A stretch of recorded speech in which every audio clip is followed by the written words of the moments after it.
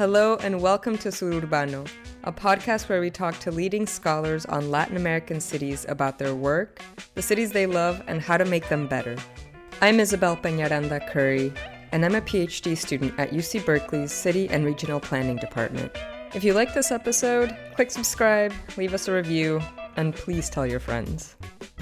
The question of inequality haunts the global north and south as economic, racial, and other forms of inequality appear to grow deeper and to more devastating effects. But although this is a global problem, it's not an inevitable or homogeneous one, and local actors can have a role in responding to it. This is why in today's episode we ask, why are some cities more equal than others? To answer this question, Flavia Leche and I talked to Ben Bradlow, an associate research scholar and lecturer at Princeton University. He's trained as a sociologist and a city planner, has a PhD in sociology from Brown University and a master's in city planning from MIT. And his first book, Urban Power, is currently under contract with Princeton University Press, and asks, why are some cities more effective than others at reducing inequality? Through a South-South comparison of Sao Paulo and Johannesburg, Ben argues that some cities are better at reducing inequality than others because of their degree of embeddedness and cohesion. To find out what this means exactly, listen on. All right, so welcome everybody to a new episode of Sururbano. We're here with our three-time co-host, Flavia Leche. Flavia, what does it feel like to be on Sururbano 3 times? I think that I should be promoted to deputy or vice host, right? Done. You got it. We're also here with Ben Bradlow, who we actually met recently and got to hear about his book. Welcome, Ben. Thank you very much. Long-time listener, first-time podcaster. Very excited to be here. Yay, we have fans. Yeah. So Ben, because you've heard Sururbano before, you know we always start each episode asking your favorite place to grab a beer or coffee in Sao Paulo or Johannesburg, I guess in this case. Best place to go for a drink in the center of Sao Paulo is the Samba da Treze in Bexiga on a Friday night. Oh my God. And that's just where I've had many great times. And then I used to live in the center of the city near the iconic Estadão Lanchonete, which has these great pork and pineapple sandwiches, which is just like an iconic place to be in the center of the city. So I wanted to cite that one as well. I have to second that. Yeah. And then in Joburg, it's also hard to say, but the place that I used to go when I was a bit younger was Kitchener's Bar there. But I think I might be a bit too old for that now. Nonsense. We know you have a BA in history, a master's in city planning, and a PhD in sociology, all from US universities. And at the same time, your research is centered on urban inequality, climate change, and the political challenges for democracy in the Global South. So tell us more about your background and what drove you to this issue. In terms of my formal training, certainly it doesn't feel like it's been a very straight path. And I have these different concentrations at different kinds of degrees that I've done. I guess the issues are what interest me, and that's what drives me to these different kinds of disciplinary trainings. My family is South African, and my parents moved back there about 15 years ago in Johannesburg. It's a city I've known all my life. I worked there for a number of years, also worked in Cape Town for some years. And when I began working straight out of college, I arrived in Joburg and wanted to work as a journalist during the presidential campaign of 2009. And this was the campaign that resulted in the election of Jacob Zuma as president. And what I wanted to do, I was working for one of the daily newspapers in Johannesburg, was follow around the different political parties as they were mobilizing on the ground in Johannesburg, and just to see how do political parties in South Africa mobilize at the grassroots level. This led me to encounters in informal settlements in Joburg that I didn't know previously, and it was basically like I was calling up party branches and they were saying, well, if this is what you want to do, then just come with us on this day. This is where we're working. And so that began to give me a familiarity and an interest with informality in the city, and I continued doing some stories in some of the informal settlements. And as that interest grew, I made an early career move to work as initially as a researcher for a network of movements that are based in informal settlements, not just in South African cities, but across a number of countries in Africa, South Asia, Southeast Asia, and a little bit in Latin America, called Slum Dwellers International or Shack Dwellers International. Mm-hmm. And that was where I really got a comparative and global sense of how informality and urbanization is really one of the key macro dynamics of the times we're living in. And I discovered that there was this type of person I had never thought about before, which is called an urban planner. And I realized these people seem to be kind of in all the spaces that seem to be of interest to me, and maybe I should go figure out what this is. And that led me to pursue a master's in city planning. And it was there that I first read sociological texts that I had never encountered as an undergrad. And so it's kind of from this following my nose kind of sensibility that I arrived at sociology as a discipline, but that I certainly did not think that this was how this period of my life was going to play out. But I'm happy to know that you also have a background in journalism. So it's more multidisciplinary than we even thought. Yeah, look, there are all these disciplinary conventions and disciplinary questions and ways of framing problems, but so much of work in the social sciences and in policy relies on storytelling. And that's why I think journalism is a great thing to go into, and it opens up a lot of other ways of thinking. Great. So let's move into your papers. In your paper, Embeddedness and Cohesion, Regimes of Urban Public Goods Distribution, you ask, why do some urban governing regimes realize a more equal distribution of public goods than others?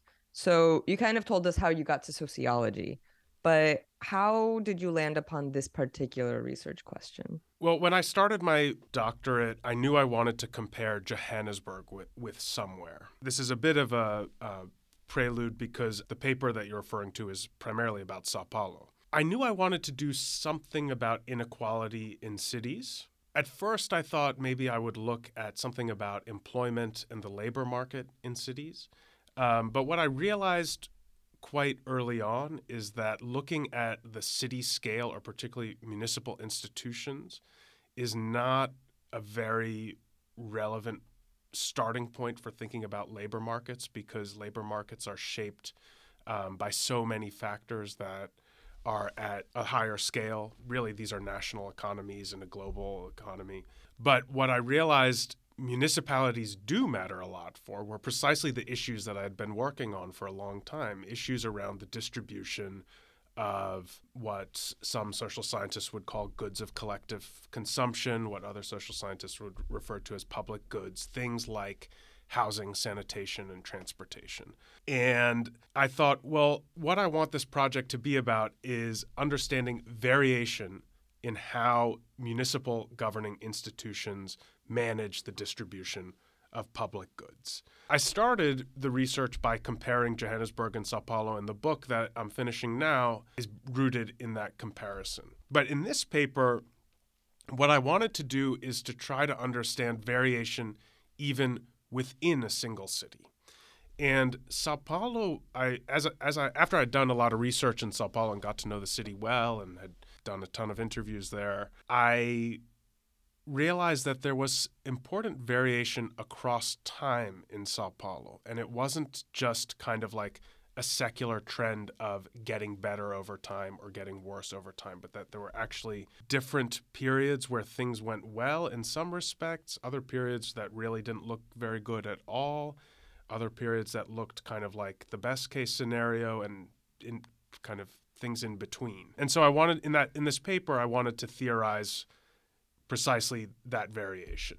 What I arrived at were two concepts that together can describe configurations of regimes of urban public goods distribution. And the first is what I call the embeddedness of the local state in civil society, and the second is what I call the cohesion of the local state. I was also drawn by your argument that a lot of the literature, well, you write, scholarly tendency has been to explain urban exclusions as determined by the structural role of cities in a globalized integration of markets. And yeah, there is this like macro structural, like we are in a neoliberal moment and cities are sites of the reproduction of inequality. But I feel like you give a lot of, or you rescue some agency for cities to impact this distribution and not just take it as given that this is going to be the state of affairs. Yeah, no, absolutely. That is part of the agenda. In a way, that's how I would say my sensibility as a planner is coming through work that is sociological, which is to say there's a group of people. This is what I learned as a planner. There's a group of people whose entire reason for being is to figure out what intervention means in highly unequal spaces, with highly unequal social problems. And to intervene means to assume some degree of agency. So in a way, this paper is trying to understand, well, what are the possibilities of agency in the city, and also what are the limits? So we know very well cities are sites of the reproduction of inequality, but not all cities reproduce inequality in the same way. In fact, they're very meaningful reductions in inequality, and we need to capture those because these mean something very significant for the people who are living that reduction of inequality. So when we were reading your paper, I particularly, when I read the word embeddedness, I immediately thought about Granovetter and perhaps this is the author and the concept that people are most familiar with when they hear the word embeddedness. But I think that in this paper, you're not using embeddedness the same way as he is. And I was wondering if you could just tell our listeners how you could, these categories of urban public goods distribution. So I'm always wary of going too deep into the theoretical literature in a podcast like this. But one thing that I really want to underscore on the issue of the term embeddedness is that one of the ways that scholars in development have talked about agency amid very structural conditions of dependence for low and middle income countries is to look at the cases of national developmental catch-up, particularly in the East Asian cases, the so-called tigers, Japan, Korea, Taiwan, etc.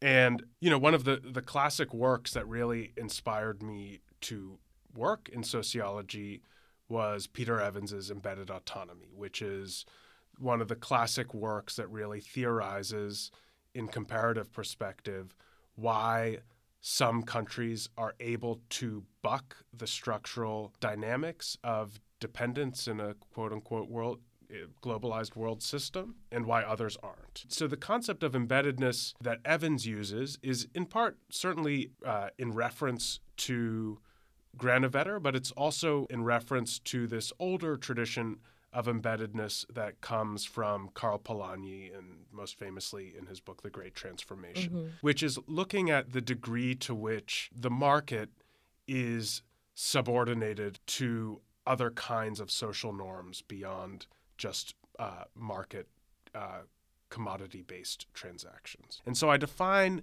embeddedness as the ties of the local state to civil society that produce the ideas and space within bureaucratic agencies for redistributive policy change.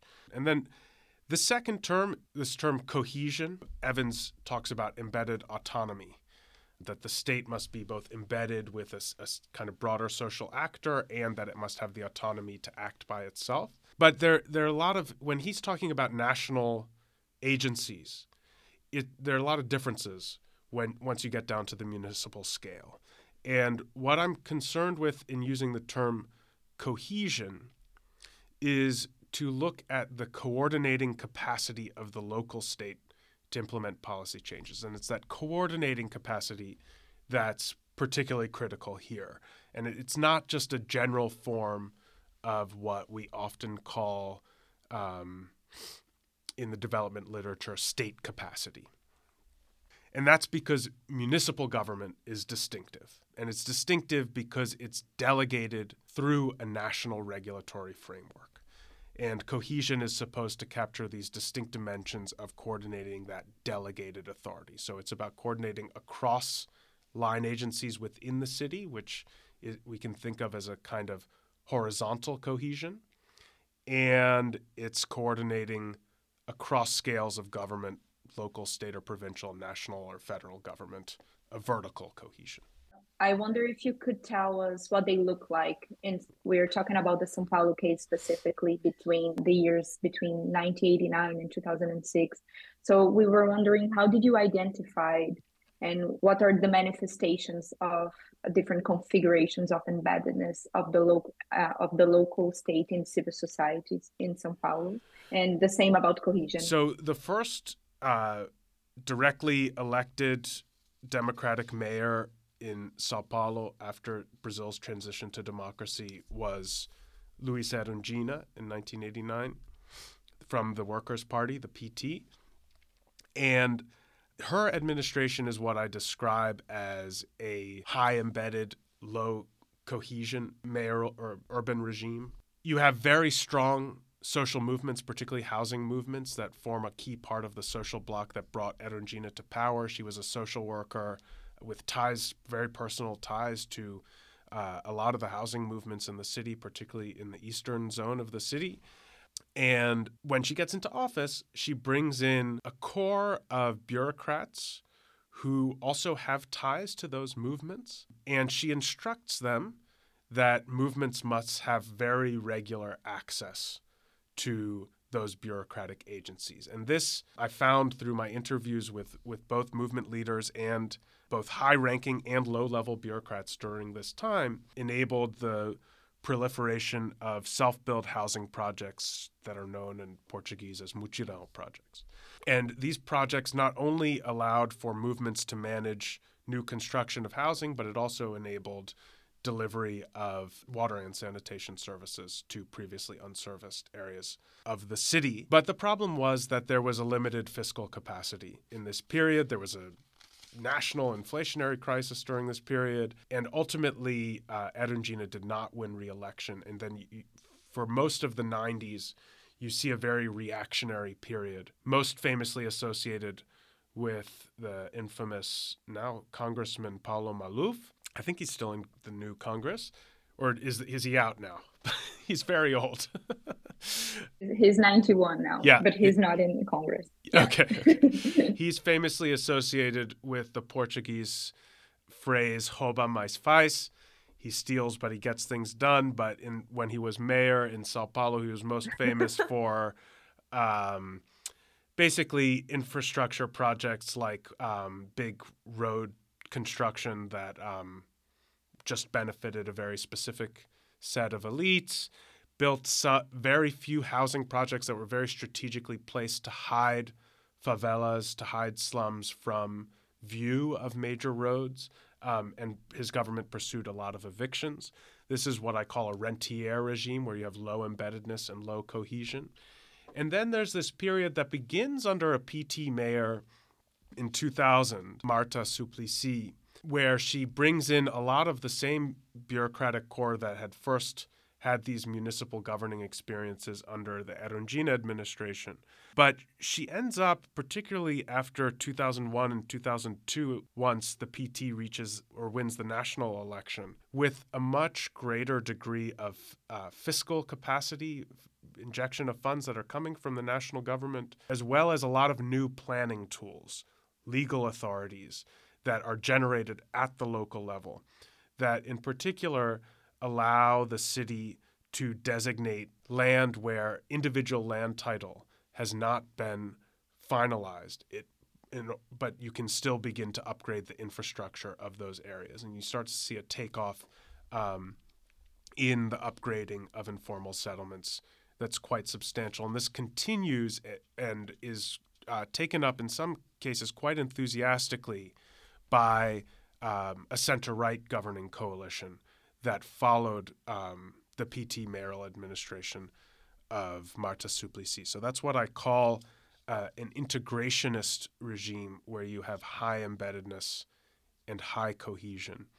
And then, kind of curiously, the paper ends with the administration of Fernando Haddad, who's currently the finance minister under Lula, but he was then the third PT mayor in the city. And it's during his administration from 2013 to 16 that you actually see a much more arm's length kind of relationship between the PT local government and housing movements in the city, and much more of an explicit orientation towards pursuing projects that really are legitimized through targeting economic growth and not primarily, or at least with the same emphasis, on redistribution. And that's what I call a managerial regime, where you have high cohesion, very strong capacities that have developed within the local government, particularly in this period of the 2000s, but much more distance from a sphere of housing movements. Just out of curiosity, and I think this also brings us into the question of methods,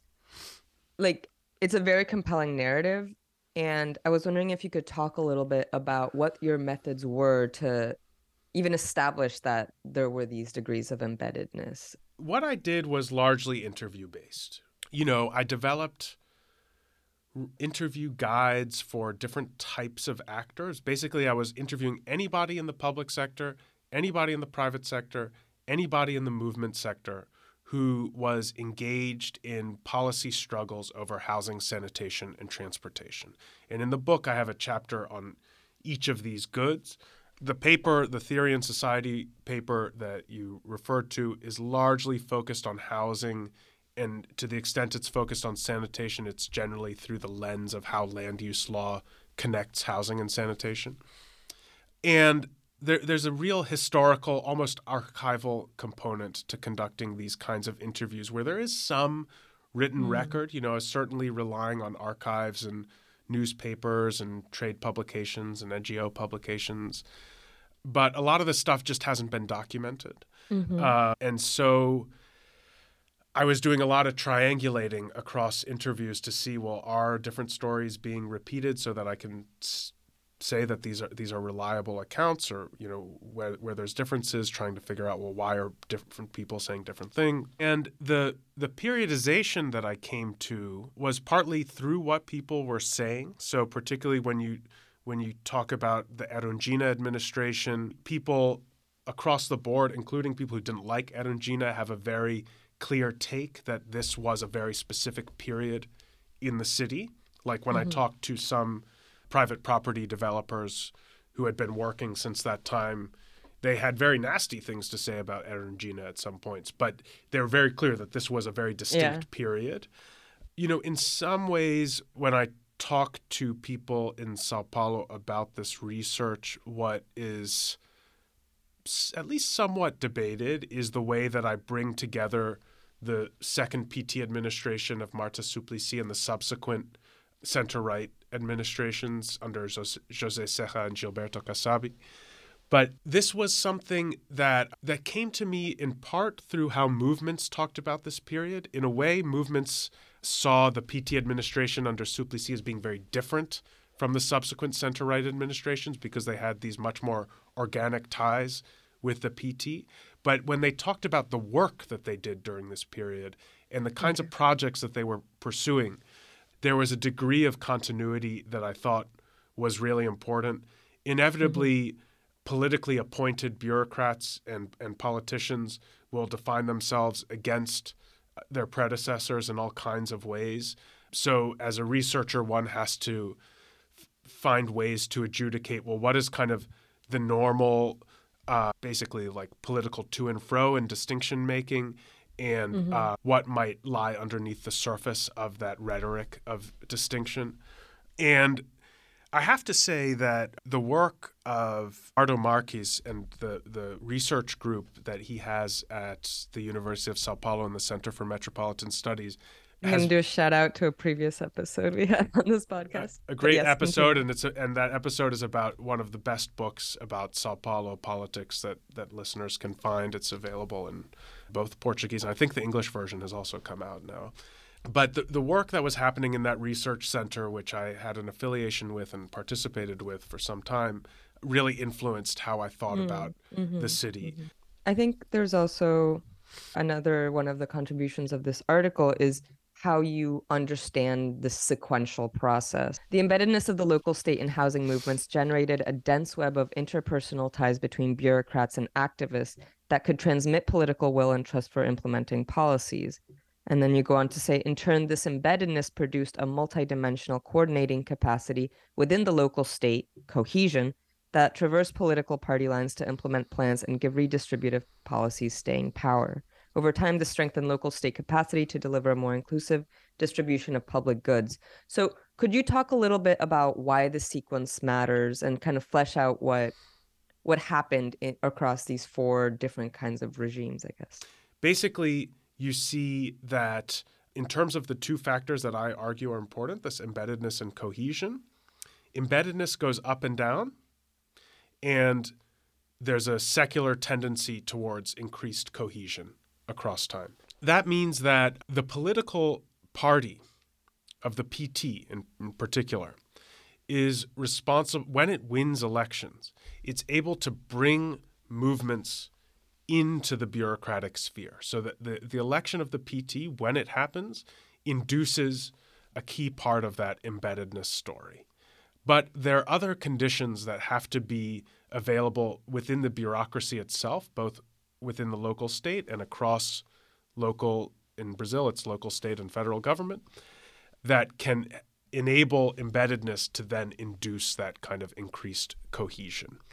And so that's what I'm trying to get at with the sequencing. The configuration of these two factors at different points in time will have a great degree of impact as to whether embeddedness can induce that cohesion or if embeddedness is ultimately too vulnerable to reaction from traditional elites. Or at the end of the story, I actually talk about how when you have this kind of elusive integrationist configuration of embeddedness and cohesion, it has its own temptation, particularly or even for a center-left administration like Haddad's PT administration, where you say, well, we have so much capacity now within local government, we don't need to tend to our ties and connections with the movement sphere as we have had to in the past. And you see a much more arm's length kind of relationship. Mm-hmm. I was wondering, why did you choose a comparative approach? And in your view, more broadly, what are the advantages and disadvantages of this perspective? I started this project looking to compare Johannesburg with somewhere. In a way, what I was trying to do was to defamiliarize Johannesburg. I had a lot of that's where I had a lot of questions.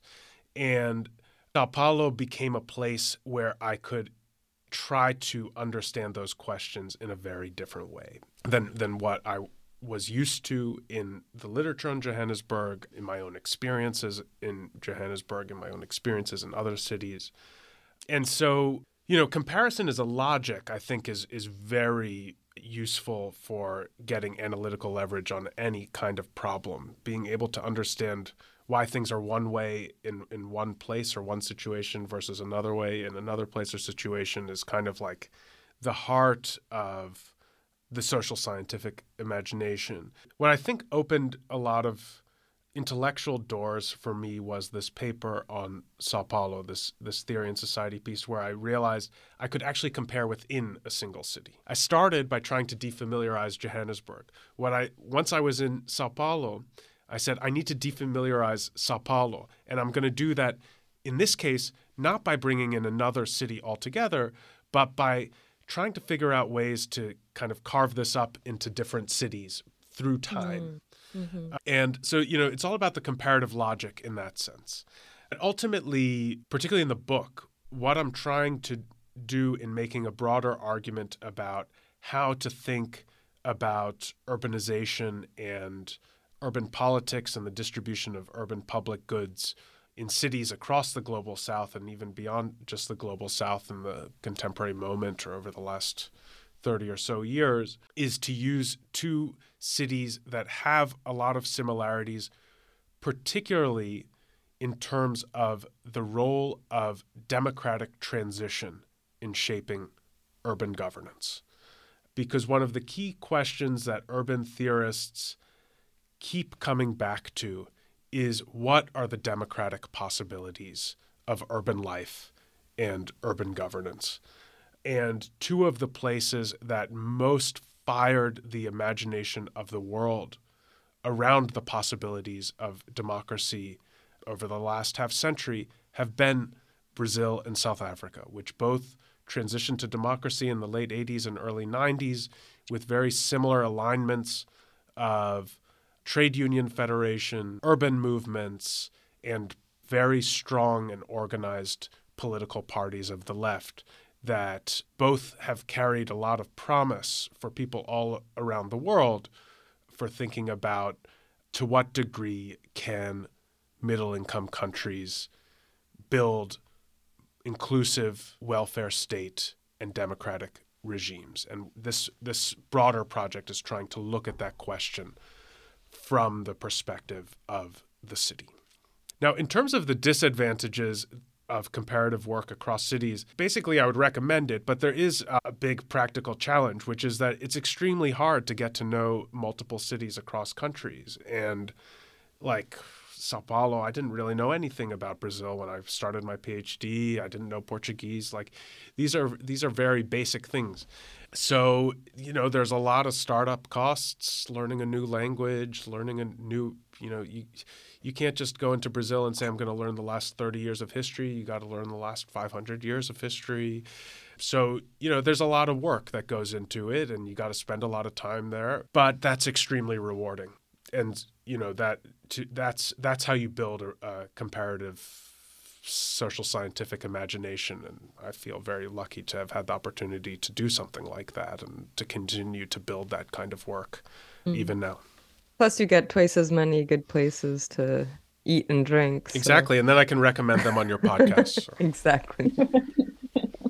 And I really like the way you identify historical work as itself kind of comparative, because there is a denaturalizing to thinking that the way things are now have not always been so. And so I like that a lot.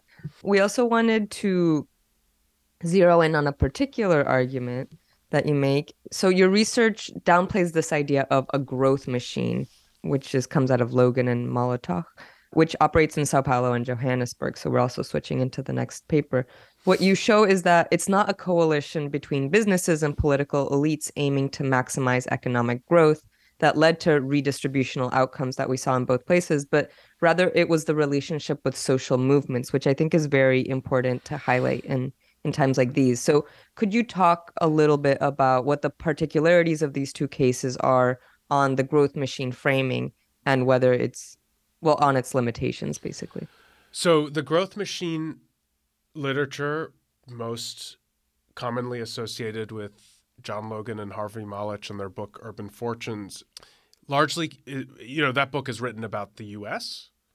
And I think it identified an extremely resonant set of dynamics about the ways that elites with an interest in the property market of the city and local political elites have the tendency to be the strongest force determining the course of urban political economy in cities. And the argument was made about cities in the U.S., but I think that argument has had a lot of staying power because there's certainly something across many, if not all cities that feels familiar in that argument. Both Johannesburg and Sao Paulo certainly resonate with that argument.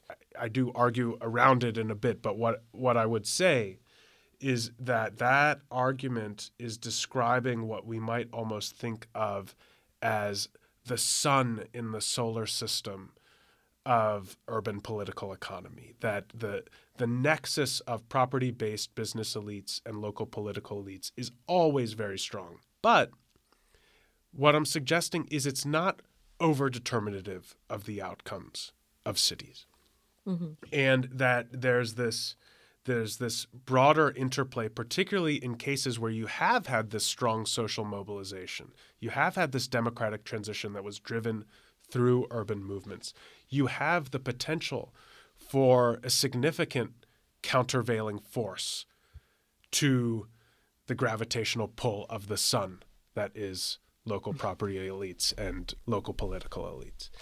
And what I found in Sao Paulo is that this nexus of business and political elites really exists. I saw it visually because I would go into meetings in municipal buildings and I would see the developers that I had spoken to walking in and out of that building. It was very visceral to me. And there's a lot of literature in Sao Paulo that has documented this. So this is not like I would never say that this does not exist. I've seen it with my own eyes. In Johannesburg, it also certainly exists. But what I found was two key mitigating factors in Johannesburg. The first is that the property sector, it is changing a bit now, but quite slowly, has historically been white.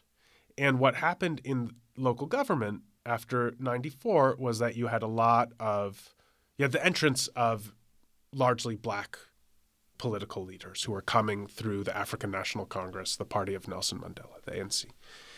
And that meant that there was a kind of unusual distance that existed between the local state and the private property sector that carried with it, I argue, some possibility for opening up that countervailing pressure to the imperatives of private market-based development. And in the paper published in City and Community that you referred to that's entitled Weapons of the Strong, I describe some strategies that the largely white property sector used to undermine redistributive reforms that local government introduced without directly attacking those reforms. So they found strategies to ring fence their tax contributions so they would only be spent in very specific parts of the city instead of cross-subsidizing development in the poorest areas of the city.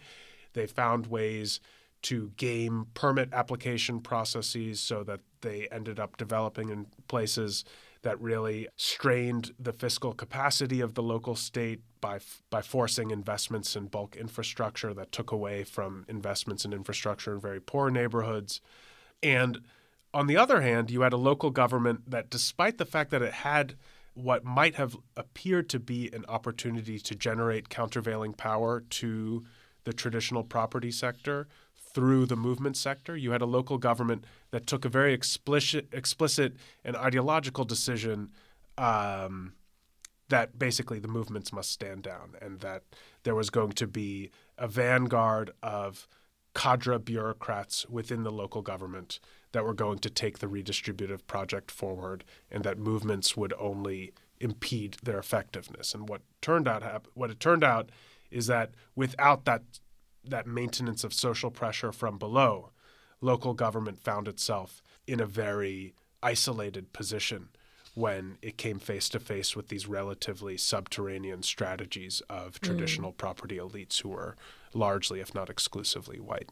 So in your historical analysis of the São Paulo case, you look at the municipal administrations from 1988, when Brazil transitioned to democracy, until 2016. You argue that the center-right government of Serra and Kassab, they put distributional priorities on a more durable and programmatic path compared to the left-wing administration of Haddad between 2013 and 2016. Our question is, to what extent do you think it is a contradiction that a right-wing administration or administrations, such as the Serra and Kassab one, had a closer relationship with housing movements than the Haddad, which was on the left? So what do you think explains the declining influence of this redistributive policy agenda in the left-wing government compared to a right-wing government in the case of São Paulo? So the progression is certainly a curious one. The one modification I would make to your question is I don't think movements had a strong political relationship with the Serra and Kasabi administrations. In fact, movements often described a lot of frustration that they had with some of the key political principles of that time.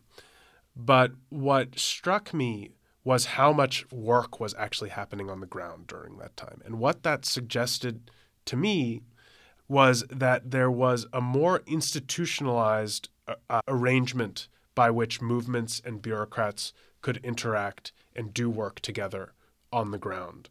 So yeah, I think that what's important here is that it's not all being mediated at the top political level, but it's about what was becoming institutionalized underneath in the bureaucratic sphere. But then when you have Haddad come into office, the PT returning to office in 2013, you have a couple of things that are going on. And first is there's a high expectation from movements that they are going to begin to have that kind of top-level intermediation that they have had with previous PT administrations, in which they don't expect and don't try to have in some ways with center-right administrations. But there were a couple of mediating events and a general orientation of the Haddad administration that made a difference. So first, when I interviewed Haddad, he referred to his desire to build what he called a socio-environmental coalition that would support his administration. And this was explicitly a view that would bring in a kind of middle-class environmentalist sensibility within the boundaries of the working-class PT coalition. So there's this sense that the coalition should at least expand beyond its working-class base when Haddad is building his election and shaping his cabinet. The second is that in order to secure a majority in the city council, Haddad has to do the usual Brazilian toing and froing of handing out area appointments to different political parties. And he hands the housing secretary position to the Partido Popular, the PP, which actually was the party of the infamous Paulo Maluf, in order to secure their vote in the city council. And this is kind of a moment of major betrayal that was described to me by a number of housing movement leaders. And then finally, the role of national policy changed the orientation of movements towards city government, and in particular, the role of the National Housing Subsidy Program, Minha Casa Minha Vida, My House, My Life, meant that national government became much more of a target for housing movements to pursue projects. And there's a part of the Minha Casa Minha Vida program called Entidades, which is particularly focused on delivering subsidies to projects that are managed by housing cooperatives and movements.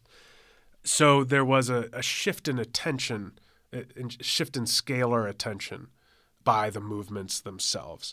So when you take those different things together, you end up with a local government administration that's operating at much more arm's length from its historic base in the housing movement sphere in Sao Paulo. I think it's really interesting how you identify the role that national government can play in what appear to be very local decision-making. And a conversation we had with Maria Mercedes Maldonado, and I think also with Eduardo, is just how absent sometimes the national scale can be in terms of like urban policies, but how big this impact can be when they do, like, even when they're not actively trying to intervene on the local level. But we wanted to end with a question about social movements again.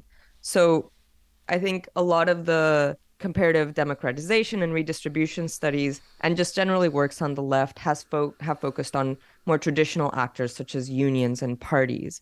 But in your research, and by assuming a more local look, you find that there are different kinds of influential organizations and actors at the urban scale, and housing movements is one of the main ones. So I guess it's a two-part question. The first is, how strong do you think this alliance between the state and the movements is right now in the case of Sao Paulo?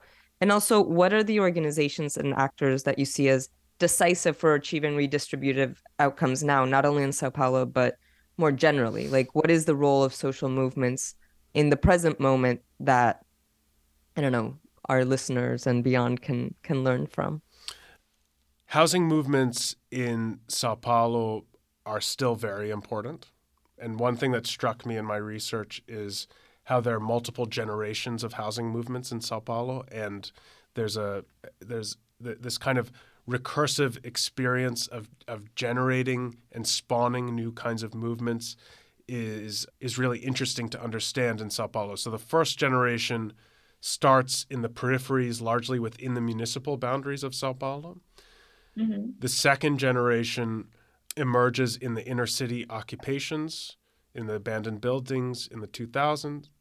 And then you have a third generation that's most famously associated with the MTST, the homeless workers movement. Most of their work, actually, despite the fact that in the press they're sometimes associated with inner city occupations, most of their work on the ground is really in the metropolitan peripheries, many of which are just outside of the municipal boundaries of Sao Paulo.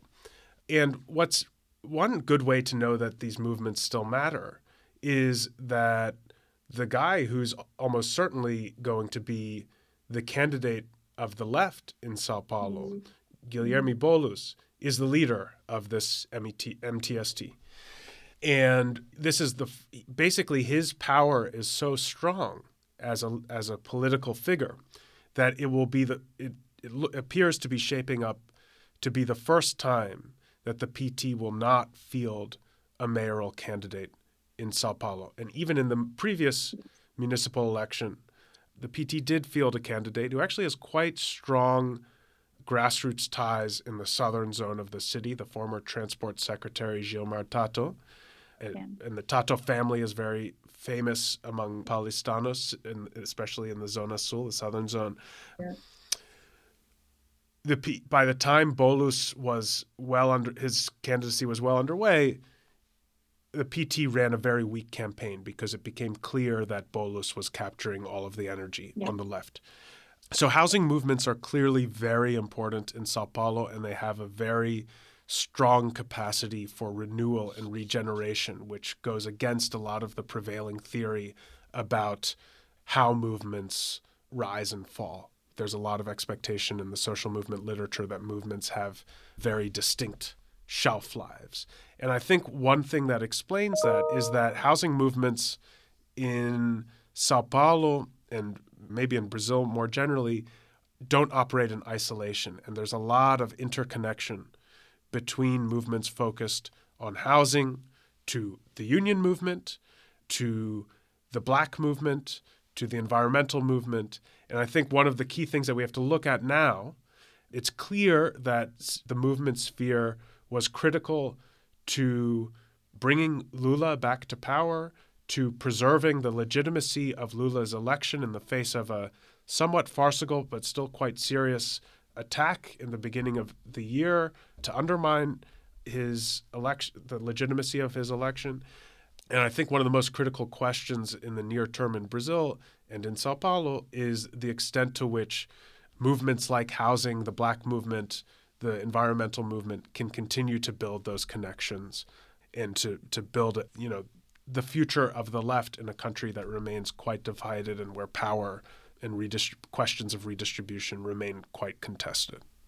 Thank you, Ben. Thank you so much. And I look forward to meet you in São Paulo, perhaps for a sandwich in Estadão. Yeah, I'll see you at Estadão. Thanks to you and Isabel for having me on. Sur Urbano is a product of Latin American Cities Working Group, based in UC Berkeley. To find out more about us, check out the show notes, where we also link the articles we discuss. If you have any questions or suggestions, or if you want to be a co-host, you can reach us at latam_cities on Twitter, or write to me at ipenarandac on Instagram or Twitter.